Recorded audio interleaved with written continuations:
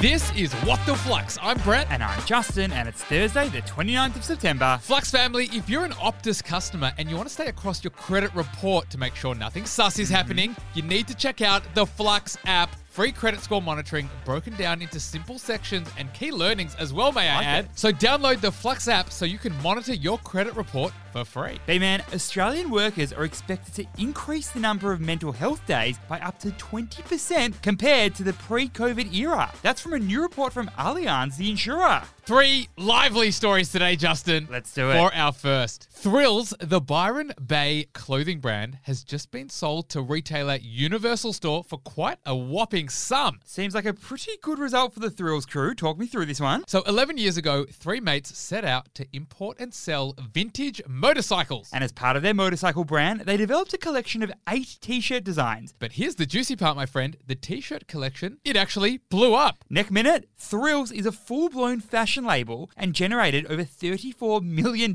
in the 2022 financial year. And now, its biggest partner, that's Universal Stores, which is owned by 3 private equity investors, they've snapped up Thrills. All right, spill the tea, man. How much are we talking? Well, it's going to be sold for $50 million, and that's split into 17.5 million cash, 17.5 mil Universal shares, and 15 mil in future payments. And it just goes to show that a company's original concept may not be the winning formula. That's right. So what's the key learning here? Good companies start by selling what they think people want, but great companies adapt to what people actually want. You see, Thrill started to solve a problem in the vintage motorcycle industry, but finished with a very different business in the fashion industry. And Juzzy Boy, they're not the only ones. Talk me through them. Well, Play-Doh was first sold as a cleaning product to remove coal from wallpaper, and then it pivoted into a colourful clay for kids. YouTube started as a dating website, which allowed people to post videos of themselves, and shortly after, they shifted into a video sharing website. So, for many companies, their greatest achievement is actually evolving into what the market and their customers tell them they want.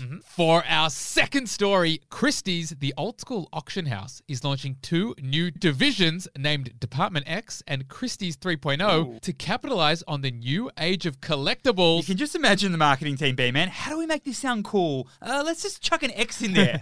So what's the go here? Okay, so Christie's is a British auction house that was founded way back in 1776. Fast forward to today, and Christie's has 85 offices across 43 countries, including Australia. It's a pretty simple business. Someone has a rare piece of history, and Christie's runs the auction and takes a commission for the sale. Back in the day, we're talking artwork, costumes from movies, fancy cars. And while that's still a large chunk of Christie's business, it's heading into new territory now. Yep, Department X is a new auction house for collectible sneakers, for streetwear, and sports history. While Christie's 3.0 is an auction house on the blockchain to sell NFTs. And B-Man, both of these new auction businesses allow an entry point to younger investors in a traditionally mature market. That's true. So what's the key learning here? Broadening a product range can significantly broaden a customer base. Get this one. The average Christie's customer is 51 years old, which makes sense. The pieces on sale are very expenny. And the disposable income of baby boomers is higher than millennials. Yeah, but when it comes to sneakers and sports collectibles, the average age is 38. In fact, B-Man, when Christie's tested a streetwear category in December last year, most of the buyers were between 20 and 40 years old. And 80% of bidders were new to the auction house. It makes sense. Younger collectors gravitate towards the images and the culture that they actually grew up with. Like the Nike Air Yeezy prototype. So not only do NFTs and sneakers increase the amount of pieces that Christie's can auction, but it also introduces a whole new generation to the art and collectibles market.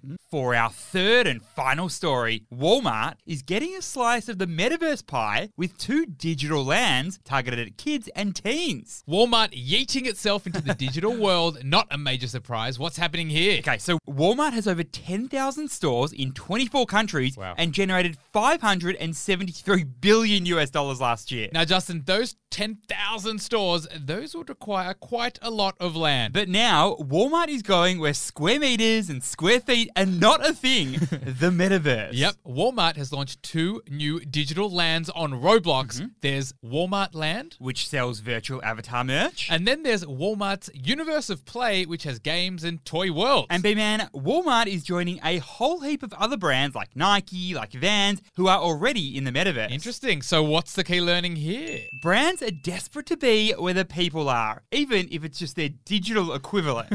Roblox, the gaming platform, that already has 60 million daily users. And that's grown nearly 25% from last year. So Walmart's looking to use the metaverse as a way to become part of Gen Z culture. And develop a community with their younger customers. Because let's be honest, lollies at the checkout, it just ain't cutting through anymore. Nah. Although brands in the metaverse are relatively new, they're also relatively proven to help build brand equity. 21 million people have visited Nike Land since its launch. And 81 million people have explored Vans World. So maybe Walmart is looking to benefit from some of that big brand equity as well. Flux fam, if you're an Optus customer and you want to stay across your credit report and you want to make sure nothing sus is going on here, you need to check out the Flux app. Free credit score monitoring broken down into really simple sections, and it will highlight if any activity's taken place. Thanks for listening, and we'll see you tomorrow.